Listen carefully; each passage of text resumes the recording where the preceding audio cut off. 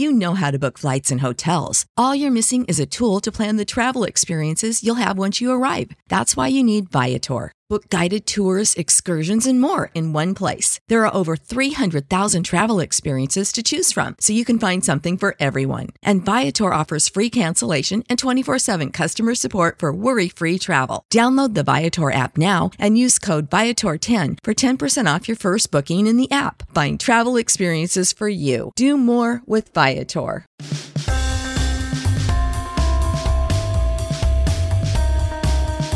Welcome into the latest episode of the 5 Reasons Podcast. I'm Ethan Skolnick here, as always, with Chris Whittingham. Now that you've found us, make sure that you hit the subscribe or follow button on your favorite podcast provider. Also, check out the other 13 podcasts in our network. Our most recent was actually a teammate and a favorite passing partner of this next guest when they played together for the Dolphins. Chris Chambers is hosting a podcast in our network on fitness and performance. That'll be with Shay Tab and Zach Duarte every Monday. First full episode is out next Monday. So he's going to whip our asses in the network into shape or something along those lines. Anyway, we've got a special episode. This was not a planned episode as we came into the week, but we found out that Sage Rosenfels will be home alone tonight. And we decided that we wanted to give him some company. And also, I saw what he dressed as on Halloween. You go to his Twitter feed, at Sage Rosenfels 18, Sage at 40. He is a purple Teletubby. And so we welcome in Sage Rosenfels to the podcast today to do what was originally supposed to be a very serious podcast about politics, but I'm not sure it's actually going to get there. But Sage, thank you for joining us tonight. Hey, guys. Thanks for having me. What was I going to say? Oh, can I swear on this thing? Yes, of course. Okay, because I'm probably going to swear. So here's the deal. You brought up Chris Chambers, which I'd love to see Chris Chambers next time in South Florida. He was a great teammate. I loved him as a teammate, and he was a great receiver. Probably one of the more just naturally athletic, crazy, rangy guys. But his nickname was C Murder, and I have no idea why. I think Ray Lucas gave him that nickname. But C Murder was something else and a great team. And I want to listen to that podcast next week. Well, Sage, actually, I believe, okay, and you're as white as I am, but I believe that was a rapper at the time. And I think that's how Chris got the nickname and how Ray gave him the nickname. So I believe that's where that came from. Somehow this is going to turn into a Morlon Greenwood podcast, I think. Or something. There's a reference. Blow the skylines out of proportion. That was the name of the song. I actually went to a recording studio. We're off track already. I went to a recording studio with Morlon Greenwood, actually in South Miami, where he was recording his first album before he had a tackle in the NFL. Those were good times. I feel like even most of the Dolphins fans are like, who are they talking about? Because we're talking about like a very specific era in like the 60 years of Dolphins history or whatever it's been. So yeah, well, I feel like Morlon Greenwood is one of those anonymous names from like that's sort of associated with the Dolphins' failure to get any good players. Oh, remember Morlon Greenwood? He played a lot and wasn't any good.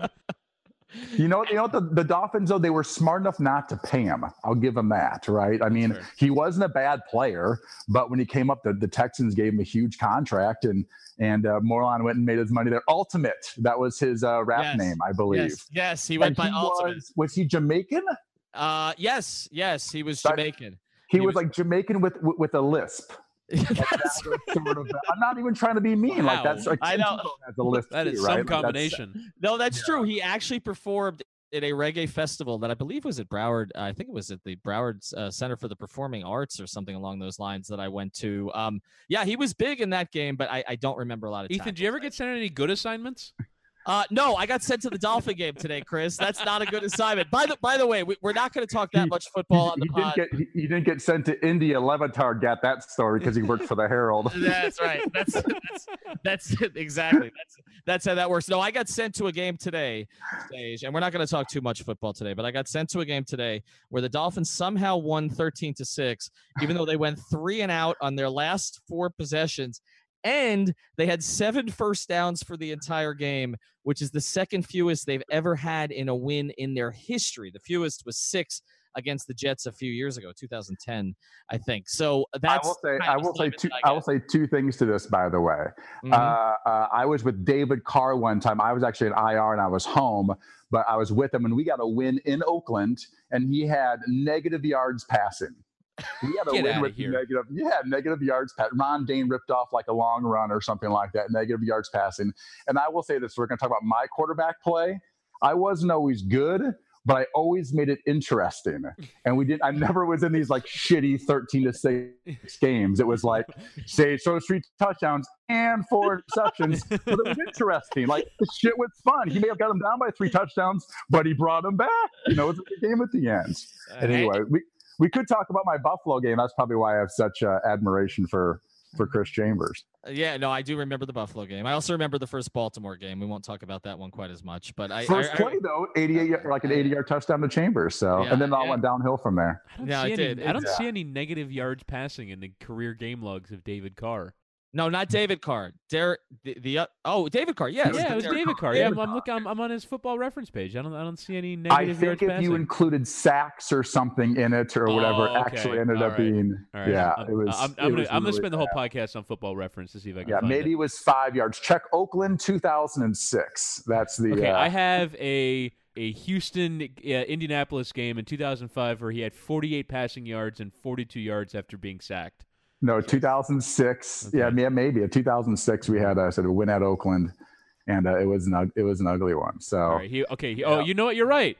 7 of 14 for 32 yards. That's the whole game when he started the whole game. 5 sacks and for 37 yards, negative 5 yards passing, and somehow Houston was able to manage 23 points in the midst of all this. How did this happen? We had like a fumble recovery touchdown and like a special teamer. You had a 58-yard fumble return for a touchdown. Wally Lundy had a 3-yard rush. I don't know who that is. And then Chris Brown kicked 3 fourth-quarter field goals to win 23-14. Not only negative 5 passing yards, in a multi-score victory. Yes, and I think here's the deal. Like they would get the ball. We would get a turnover on like the 5-yard line. Like we're literally going to get 5 yards, and we kick like a 50-yard field goal. I mean, it was incredible. The Houston Texans had 2 interceptions of Aaron Brooks on the day. And forced 3 fumbles. Yeah, Aaron Brooks. Yep. Good times. Aaron Brooks was from like Newport News, wasn't he? Like an Iverson. That's right. Neck of the woods. Yeah. That's right. That's right. All right. So this is something for Adam Gase to aspire to: negative yardage, and to still somehow win a game, because that's the direction. So I've got one football question for you, because Chris knows this is all I've been focused on for the last 12 Dolphin games, and then we're going to move to politics and other things. The Dolphins have – Chris knows where I'm going with this. The Dolphins have not scored a point on their last 12 first drives of the game. Their last 12 first drives of the game. No field goals, no touchdowns. How incompetent do you need to be as a play caller and a coach for that to happen? I'm not loading this question up at all. Well, here's my thing is I think you guys understand, and Ethan, I know you definitely like cover multiple sports, and obviously I always thought you were a Dolphins guy. I didn't realize you were more an NBA guy until all the Heat stuff with LeBron or whatever. But anyway, I'm a bandwagoner, Sage. I'm a bandwagoner. You do realize, and no offense to Spoelstra, I'm sure he's a hell of a coach. But in the NFL, coaching is so much more important than any other sport, and definitely more important than basketball. And you see that with those opening drives. I mean, as you saw, the Packers who are moving the ball, right? New England who went right down and scored. And you see the Saints today went right down and scored. Those are the best offenses in football. That's coaching. They've got great quarterbacks and whatever, but the fact that all those guys can consistently have know what you're going to get in the first drive of the game, formation to get the ball in your playmakers' hands and just execute your way down the field. These good teams do it. And I think it's all I think a lot of it's coaching. Well, Kansas City during those same 12 games, okay, and I know people are going to say Mahomes is great and whatever, but people didn't know Mahomes was great, okay, from the very beginning. Last 12 games, first drives, Andy Reid's teams have put up 61 points. 61 points. The Dolphins have none. Okay. Okay. This is what I'm trying to say. At Baltimore, 77-yard touchdowns, first fucking play of the game. I was pretty psyched about that. You know who my coordinator was that game? We've discussed this before. You asked me this on the last podcast, and now I've forgotten again. Okay, Chris Forster. Chris Forster. That's right, Chris Do Forster. you know who my quarterbacks coach was? Who just got fired, by the way? Todd Haley? Mark Trestman. Yeah. Where did he get fired? Yeah, Mark Trestman. The Toronto Argonauts won the Canadian the CFL championship last year, the Grey Cup. And then he got fired this year. So, wow. Yeah, Trestman. I like Trestman as a coach. I liked smart guys. He was definitely a smart guy. Well, he should have been the head coach of the Dolphins during that period of time, I believe. We'll get back to Sage Rosenfels here in a second, but first, I want to tell you about a great sponsor of the 5 Reasons Sports Network, and that is BetDSI.com. We've been telling you about it for weeks. You've got to use the promo code. You can still use this code. It still works. Reason101. That's Reason101, and you will get your initial deposit matched up to $2,500. Now, football season down here not going exactly as expected, especially for one of the two teams, but you've got the odds for this week, Chris. Yes, the Miami Dolphins go into their away game against the Green Bay Packers. You can watch it with us at Uncle Al's, by the way. They're 9-point dogs going into that game, despite being above 500 and despite the Packers being below 500 after losing on Sunday Night Football. And then the Miami Hurricanes, after another loss at home, I think Duke were more than a one-score underdog. I hope you took the money line on that. Georgia Tech is the next game for the University of Miami. It's in Atlanta, and the Hurricanes are 4.5-point dogs going into that one. 4.5-point underdogs against Georgia Tech. You would not have had that ahead of the season. But again, you can bet all this and much more over at BetDSI.com. Be sure to use the promo code REASON101. And Chris, as you're mentioning, you can watch that Dolphin game against the Packers. I don't think I've ever seen a line that was that high for a home team with a losing record against a road team with a winning record. But I think there's two things at play here, Chris. One is people don't think that the Dolphin offense is very good. And two, we're hosting a watch party, and we're 0 for 5 in watch parties. So I think the information went out to the smart money people on this one. We're hosting a watch party at Uncle Al's in Sunrise. Now, we want to be very clear. There are two Uncle Al's, and you should frequent both of them. But the one that we're going to be at is the Uncle Al's in Sunrise. This is the new location, 10033 Sunset Strip. Now, the game has been moved to a 4:15 start. Now, we're going to be out there starting at about 3 o'clock, maybe even earlier. So make sure that you come out because we're going to have dedicated specials, food specials, drink specials. We will have giveaways, and we'll have a bunch of hosts. We've had a good time at all 5 of our previous watch parties, even though the South Florida teams have lost all 5 games. And the other good news here is Whittingham won't be there till after halftime because he's got to do the halftime show for W. Why is that good news? Well, I don't know, because you're so dour at these things. Oh, come on. You're just expecting the worst. But you make sure that you get out there before 4:15 because you have to watch the Dolphins go 3 and out on their first Adam Gase drive. So come out to Uncle Al's and Sunrise. I'm the dour one? With us on Sunday. And now back to Sage Rosenfels. I want to move to this because otherwise we're never going to get to it. So basically you have decided, okay, and look, I understand that some people get upset about me putting some politics out. I try to avoid it on the 5 Reasons account. When I do it, I get sort of a slap on the wrist from people in the network. So I try to avoid it as much as I can. I do it a lot on my Facebook page because that's a little bit more of a sort of a sealed environment. But you are a public figure still, okay? And you have been open about politics, and you have gotten backlash from it. And I'm just wondering, because we have an election coming up on Tuesday, and we're not telling anybody here on this network how to vote, okay? We just are telling people to vote, okay? To go out and vote, participate in the process. And I was having a conversation with Kenny Stills today, and I think we know where Kenny Stills' leanings are, but Kenny Stills has also walked the He's a the DeSantis talk. Guy, right? Yeah, he's a huge DeSantis guy, Kenny Stills. But he's right. But he's been out there. He's talked to people. He's worked with, local police. He's worked with local fire. He's worked with the community. And I asked him what he's doing on Tuesday, and he says he's getting buses and vans together, and he's getting people to the polls. Like, that's what he's doing on his Tuesday.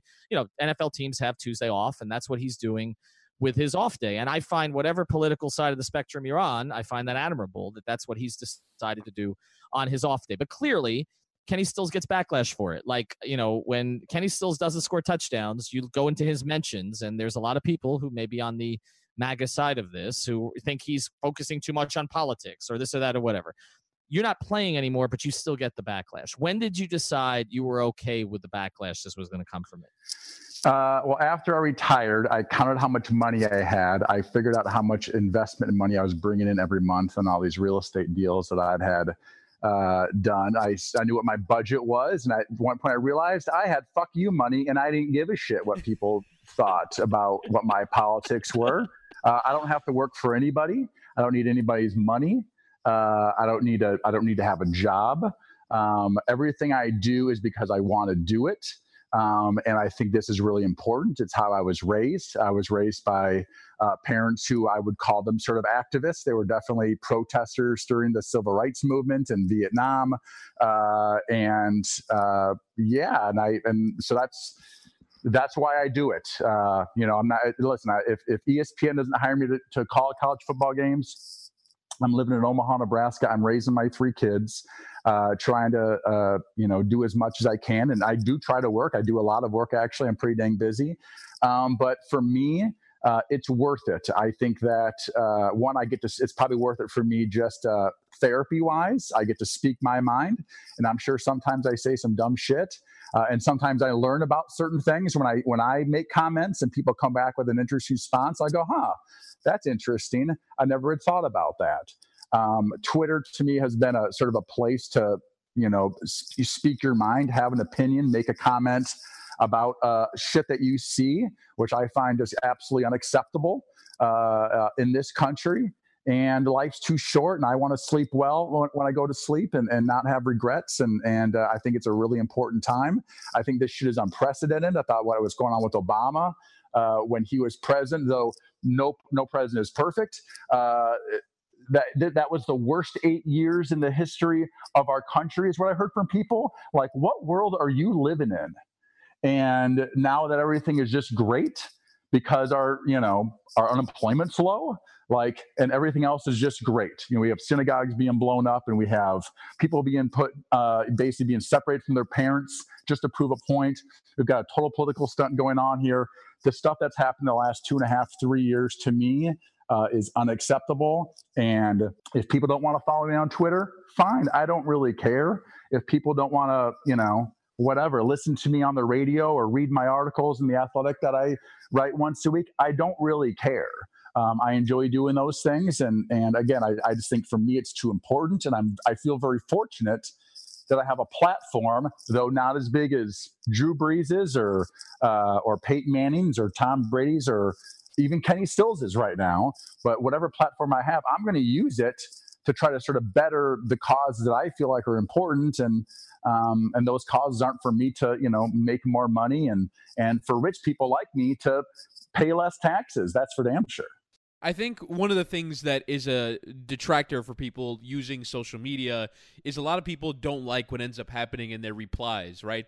I've said this, that I just don't think humans were prepared for a steady barrage of people telling you you're wrong and you're an idiot and here's why. I just don't think humanity, the human brain was not prepared for a sort of immediately accessible response to everything that you're doing.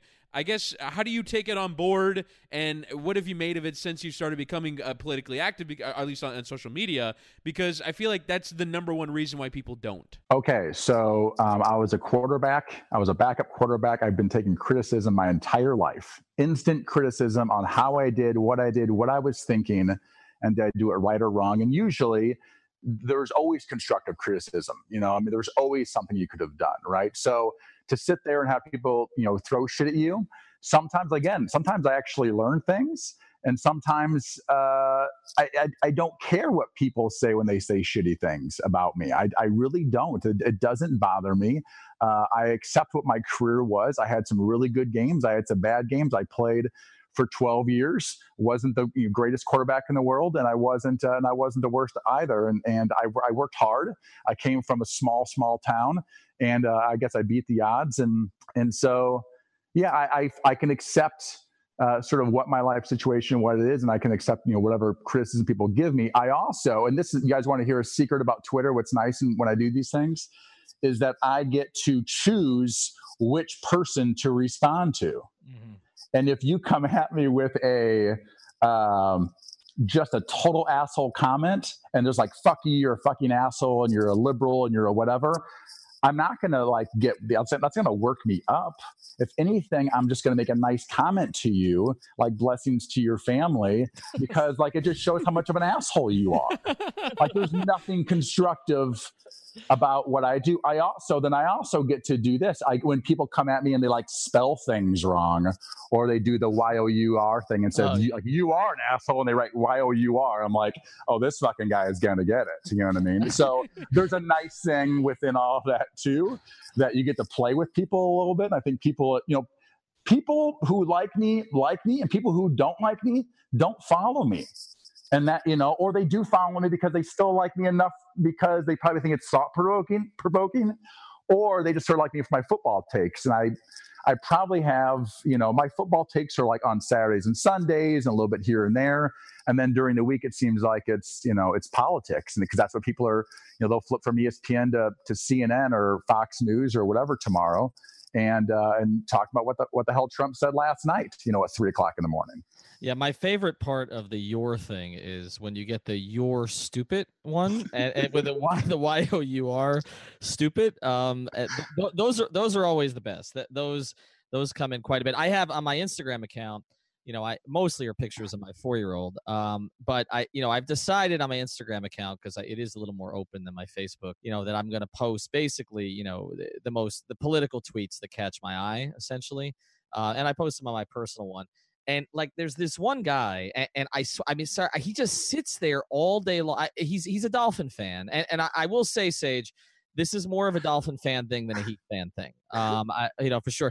And listen, hold on. The NFL, all the fan base is the NFL. There's a reason this whole anthem thing. Oh, I know. Is different between the two leagues. I mean, it's a different. What's the phrase? It's a different demographic. Let's just say that. Yeah. Yes, and there's this one guy who he just stalks my posts all day long, and he's always the first to comment, and there are always 6 grammatical mistakes in the first 2 sentences, with a bunch of things spelled wrong, and I've kind of let him live, Sage. Like, I decide, am I going to block him? Am I not going to block him? But I've kind of decided that I enjoy him posting there, because basically what happens is, as soon as he posts, there are 20 people who follow me for the right reasons who just sick him immediately. And you got hound dogs. You're like Clay Travis of Miami. Right. Well, on the opposite side of that spectrum, because Clay, if you recall, the day that Kaepernick, was signed by Nike, and Nike's stock went down briefly, and I bought it by the boatload, basically. But when it went down that day, and Clay said it was the worst decision that a company had ever made. Since that date, I looked at it yesterday. It's exactly 2 months since they made that announcement. The Dow is down 4.4%, and Nike's down 2.7%.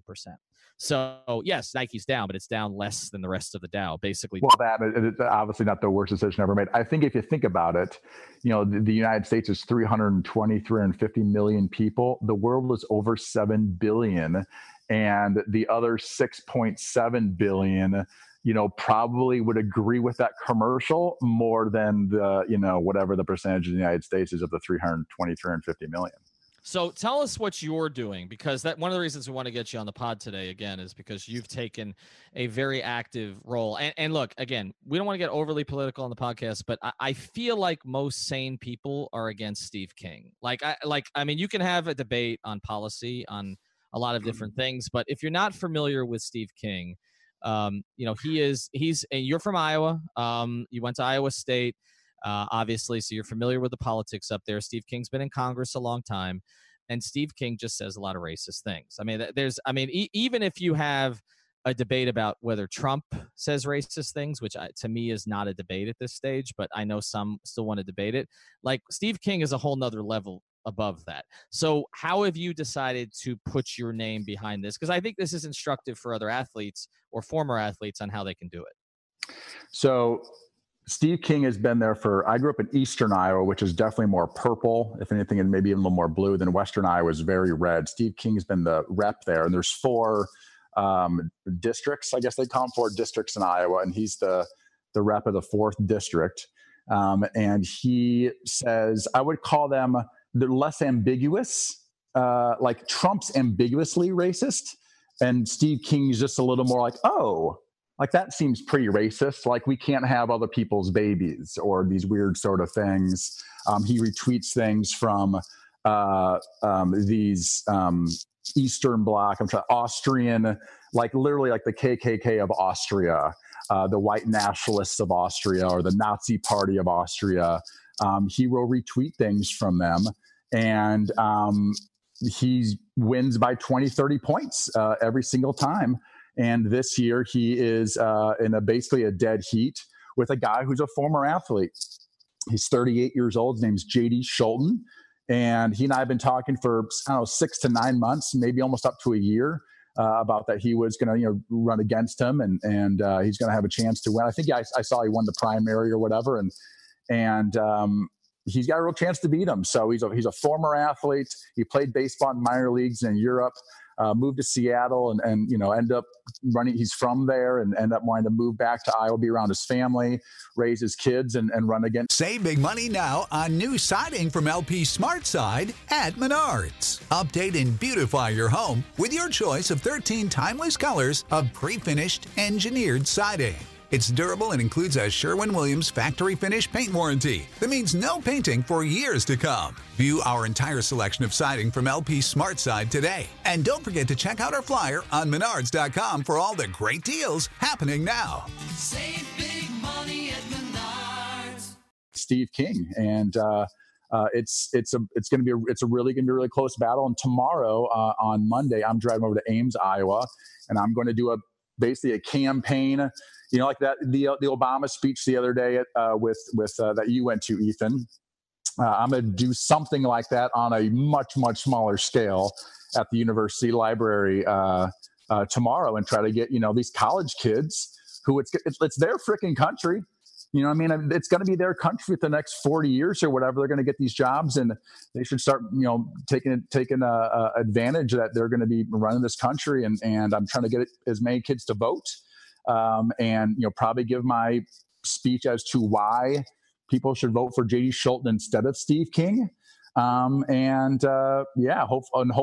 it helps. That's one of the things I can do.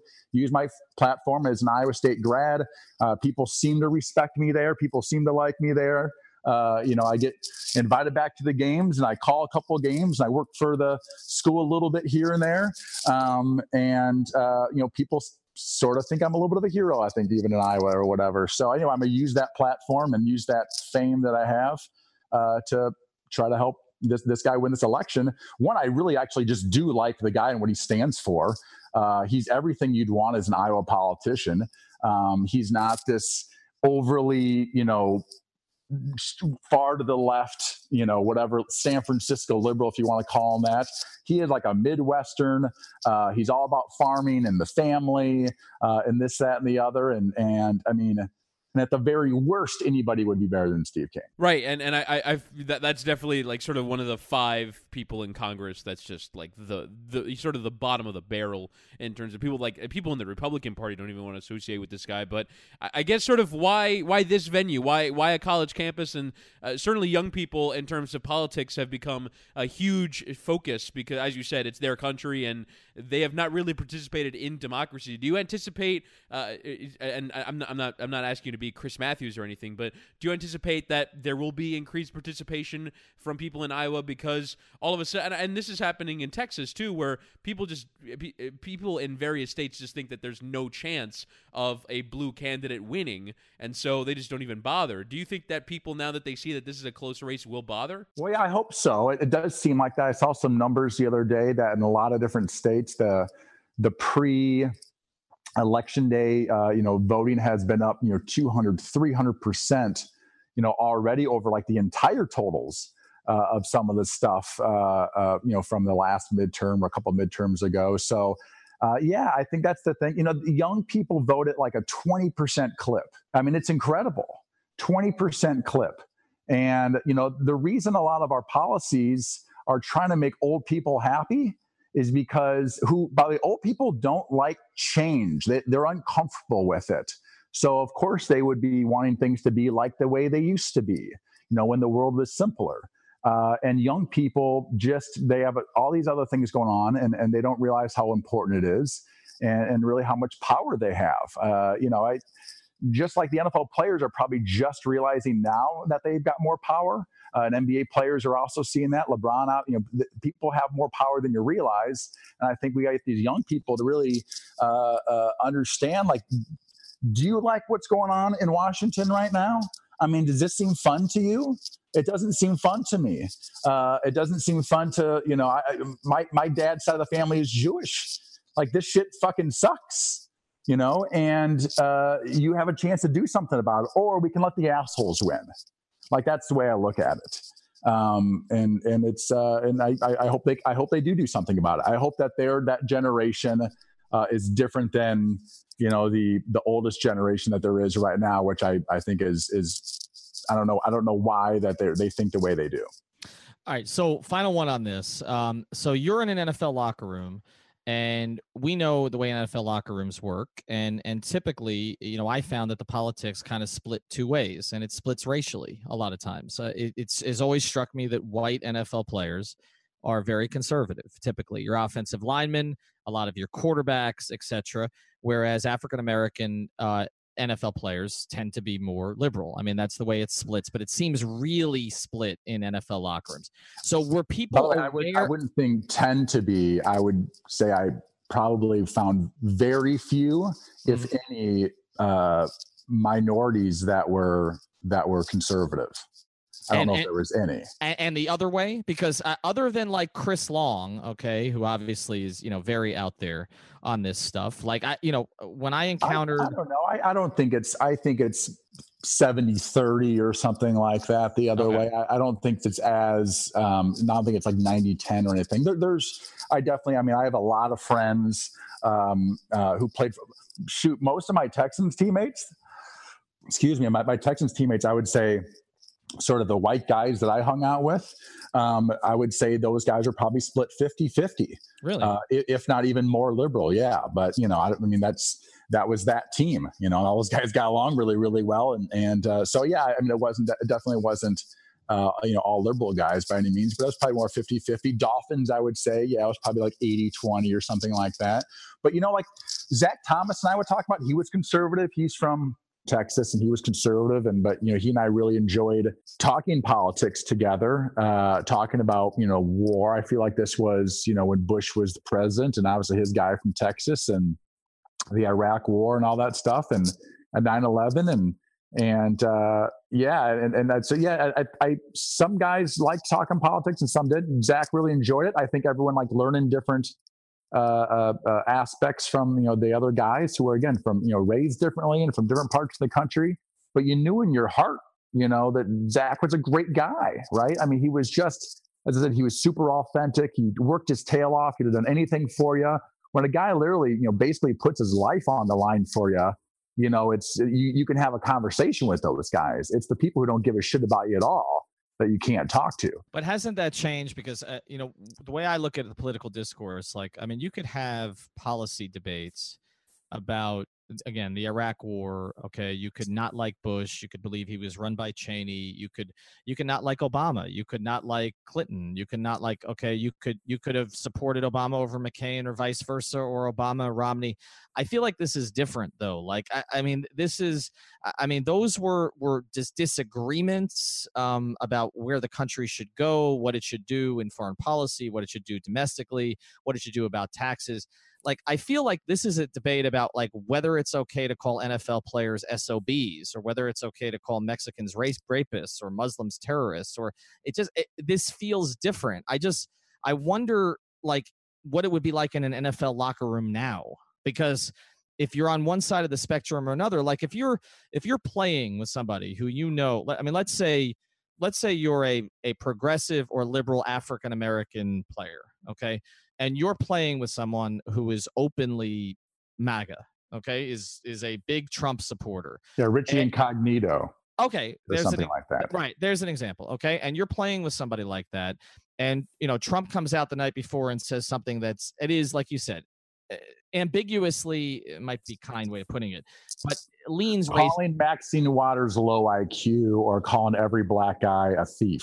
Or calling LeBron James dumb. Okay, and I covered LeBron for 5 years every day, home and road. Okay, LeBron may be a lot of things to a lot of people. He is not dumb. Okay, he has the best recall of any person I've ever been around in my life. Okay, and if there's ever a criticism of LeBron, it's that he's too manipulative about things. Like, not that he's unaware, okay, but that he's, sometimes manipulating. And this is going on with the Lakers now with Luke Walton again and all the rest of it. It's not that he's a dumb human being. LeBron is not a dumb human being by any means. And the team that I covered, the Heat teams, were the most intelligent teams, and I covered all the sports, okay? The most intelligent teams I ever covered were those Heat teams when you had guys like Chris Bosh and Ray Allen and James Jones and LeBron James and, on and on and on, with that particular group. So I guess if you're in a locker room and you're an African-American player and you're playing with someone who's got, Trump stickers on the back of his pickup, how does that work in a locker room these days? I don't know. That's a good question. I'm not in those locker rooms, really anymore. And I don't, it was never this severe, I retired in 2012 and it was never this, nuts. And, so I don't know. I don't even know how that would work, to be honest with you. And I'm sure that's why, most coaches basically say no politics, in the locker room. I don't want people discussing. I don't want any arguments about it and yada, yada, yada, or at least we can't have any arguments about it because, stuff gets heated. And what you said, Trump says some absurd things like calling LeBron James, who literally just built the school or is funding a school or whatever that whole situation is. And but he said something bad about Trump and he just, you have to attack. If somebody says anything bad about you, you have to call them a terrible person in some way. And for me, that's what's hard is that people I don't know how a Richie Incognito doesn't see that. How can you allow that? How can you be okay with that? Just that bullying mentality. And, my guess is he kind of has a bullying thing, doesn't he? There's a bullying thing, and people that like to bully don't mind it when other people bully. That's how you get your way. Or when people challenge you, you just bully them back and use whatever leverage you have, and you attack somebody else's weaknesses. All right. You try to make them look like their opinion has no value. Right. I mean, the national anthem thing to me is of trying to basically call people unpatriotic or un-American. Once somebody is deemed unpatriotic or un-American, their opinion doesn't mean anything. It doesn't mean anything. Why would I believe anybody that is unpatriotic or doesn't love this country? That's what that's all about. So the opinion of the criminal justice system is messed up, or racism still does exist in this country, that has no value because you don't love America. So why should I listen to you? That's what that sort of bully thing is about. And to me, it's gross. I guess, and I can understand why a coach would not want it in the locker room, because isn't the sort of further polarization of all this that there would be, as we describe, MAGA teammates, because it's not just that you're on opposite ends of the political spectrum. Is that it's almost, I disagree. I hear this all the time as it relates to gay rights issues, where it's I don't agree with your lifestyle, right? And that's sort of the language with which it's discussed. Well, if one philosophy is not just I disagree with you, but I don't acknowledge your viewpoint, and I think that you're the whole idea is you should be fired because of your stance. How can those two people coexist in the same work environment? And wouldn't that sow discord? Yeah, no, I'm sure that it'd be a huge problem if people are talking about in the lunchroom as much as I talk about with my random buddies. When I have lunch with them or whatever, it's a totally different situation. By the way, on top of it, coaches, I definitely are. White coaches are, I would say, much more conservative, even more conservative than players, which I find interesting because coaches are all about leadership. You can do a whole podcast on leadership of coaches and how it's the opposite of what Donald Trump does in every possible way, of a team, of a big group of people that are doing one's on one side and one's on the other side. And your job is to make the whole thing go as good as possible.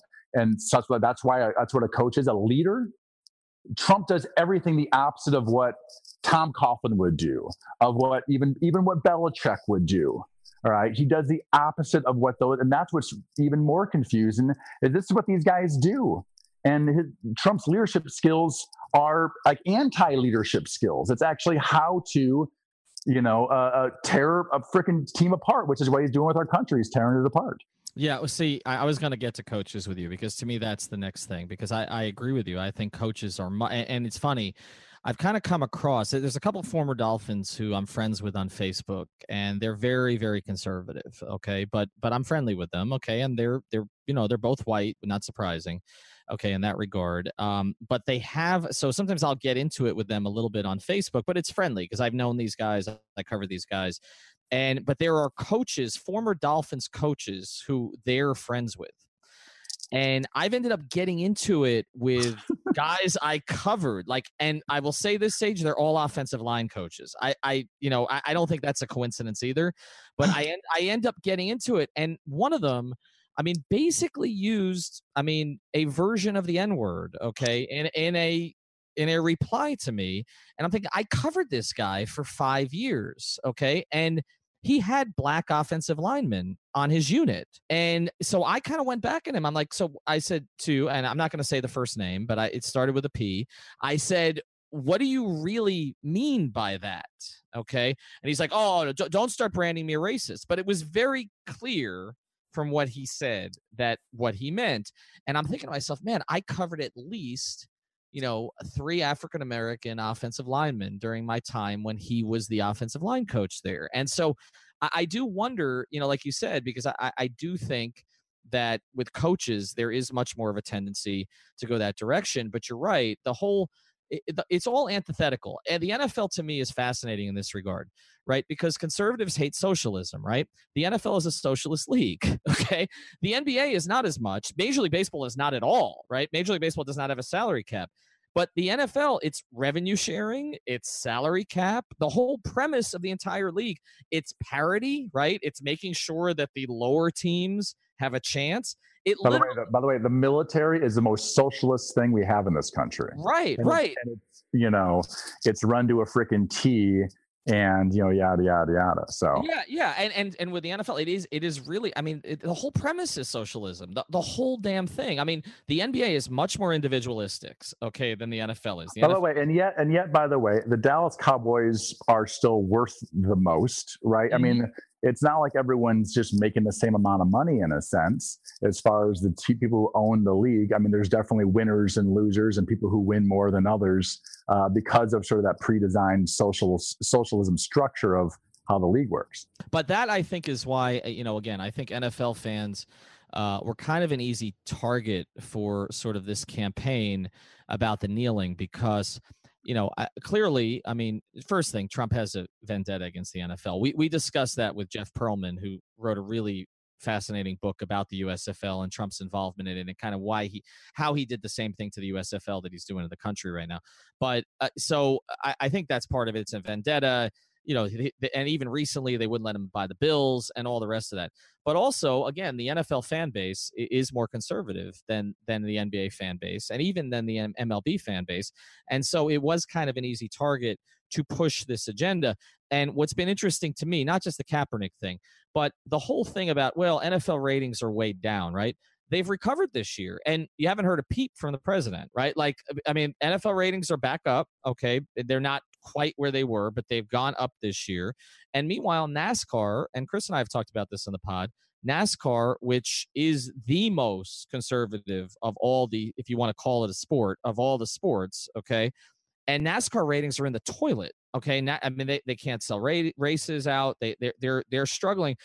To me, Sage, there never was a correlation between the kneeling, because for me, for every fan who tuned it out, okay, because they were upset about the players kneeling, there were other fans who may have been tuning it out because they weren't happy about the way the Kaepernick was treated. So to me, the NFL became politicized, and in my view, it didn't need to be. Would you agree with that?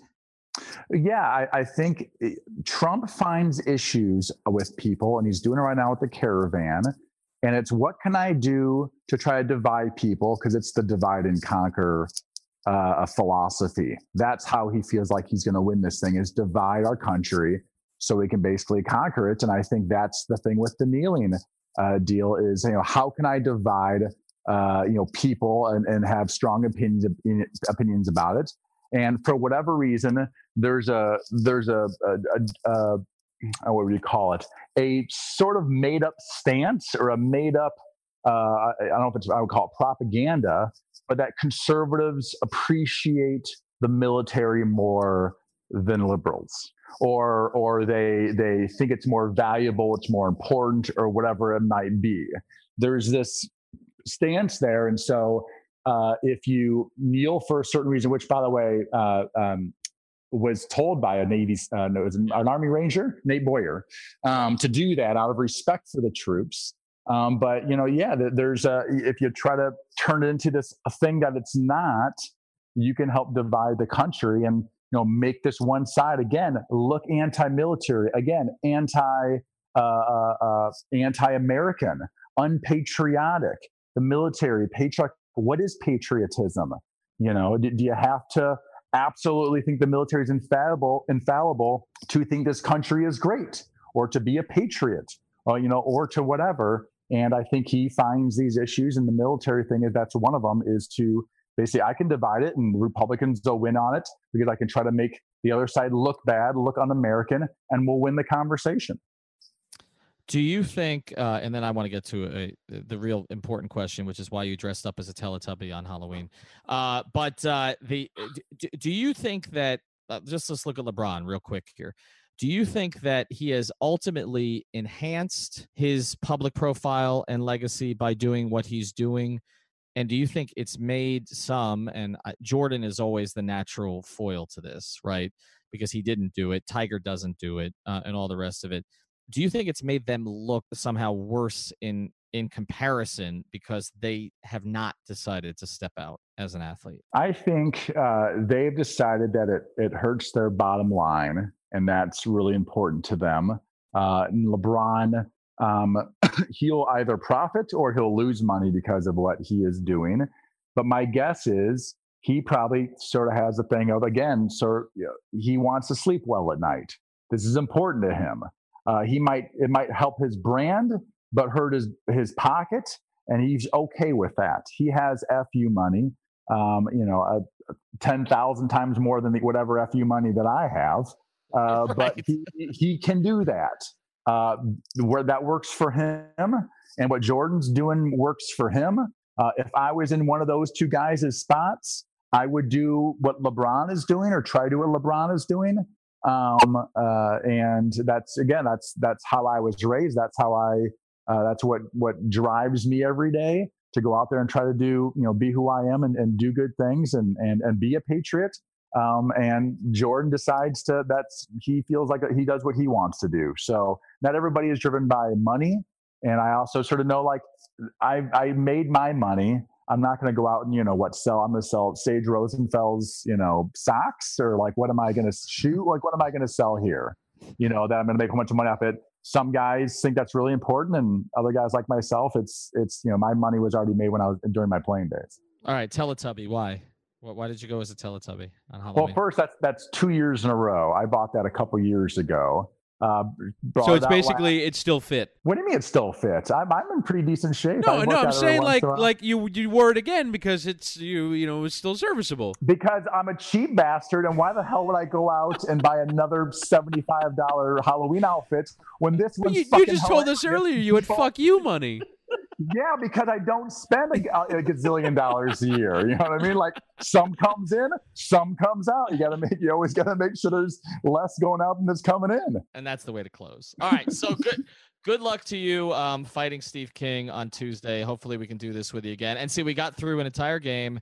We got through an entire podcast without asking you to evaluate Brock Osweiler or Ryan Tannehill. So I'll give you my one Brock Osweiler. Can I give you my Brock Osweiler? And this is my point on him when he did he have a good game like last game or 2 weeks ago or a couple weeks ago or something like Chicago, that? Yeah. Chicago game. Chicago. Did you see what he was wearing after the game in Chicago for the press conference? Do you remember what his outfit was? I was at that game. I'm trying to remember. It was fairly casual, wasn't it? It was like a t-shirt and gray shorts. T-shirt. He was wearing a gray T-shirt. All right, now that's my style: jeans and a gray T-shirt. When he was a Texans quarterback, he wore these sort of like douchey country club blazer, sort of, smoker's jacket things. And I'm like, who is this guy? Like, what has he done? Is he hanging out with McNair at the country club? So my thought was like, oh, he sort of became a guy's guy. Like now he's just a simple guy. He's made his money. Like, like, why do I have to, dress up or whatever? I'm just a backup quarterback for the Dolphins. And all of a sudden he's playing better. So obviously he didn't play the better today though. No, well, they won, right? I mean, they won. He didn't have an offensive touchdown. Are you a fan of the Phillip Rivers bolo ties? On that note, I like when guys do them. You go do your deal. That's what I like. I like guys and go. People go do their thing. I don't like when guys try too hard. That's my thing. Like like if you're like just today the Michael Thomas touchdown with the phone thing. Don't try too hard. It just never goes well. I think for anybody, it makes you don't have to try too hard. So Phillip Rivers, the bolo thing, that is him, and I'm happy he does him. All right. Well, and Phillip Rivers also has 65 children to feed, so he definitely needs an endorsement with bolo ties. All right, follow him at Sage Rosenfels 18.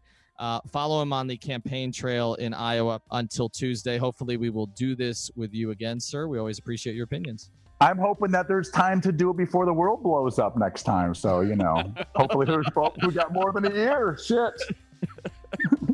Call me next year and we can talk about how Derek Carr is as the quarterback of the Miami Dolphins. See, tease. That's a podcast tease. All right, with that, you're gone.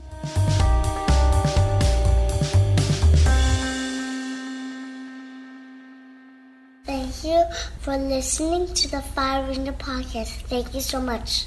Support for this podcast and the following message come from Corient. Corient provides wealth management services centered around you. They focus on exceeding your expectations and simplifying your life. Corient has been helping high achievers just like you enjoy their lives more fully, preserve their wealth, and provide for the people, causes, and communities they care about. As one of the largest integrated fee-only registered investment advisors in the U.S., Corient has deeply experienced teams in 23 strategic locations. Corient has extensive knowledge spanning the full spectrum of planning, investing, lending, and money management disciplines. Leverage Corient's exclusive network of experts to craft custom solutions designed to help you reach your financial goals, no matter how complex they may be. Real wealth requires real solutions. For more information, connect with a wealth advisor today at Corient.com. That's Corient.com. Corient.com.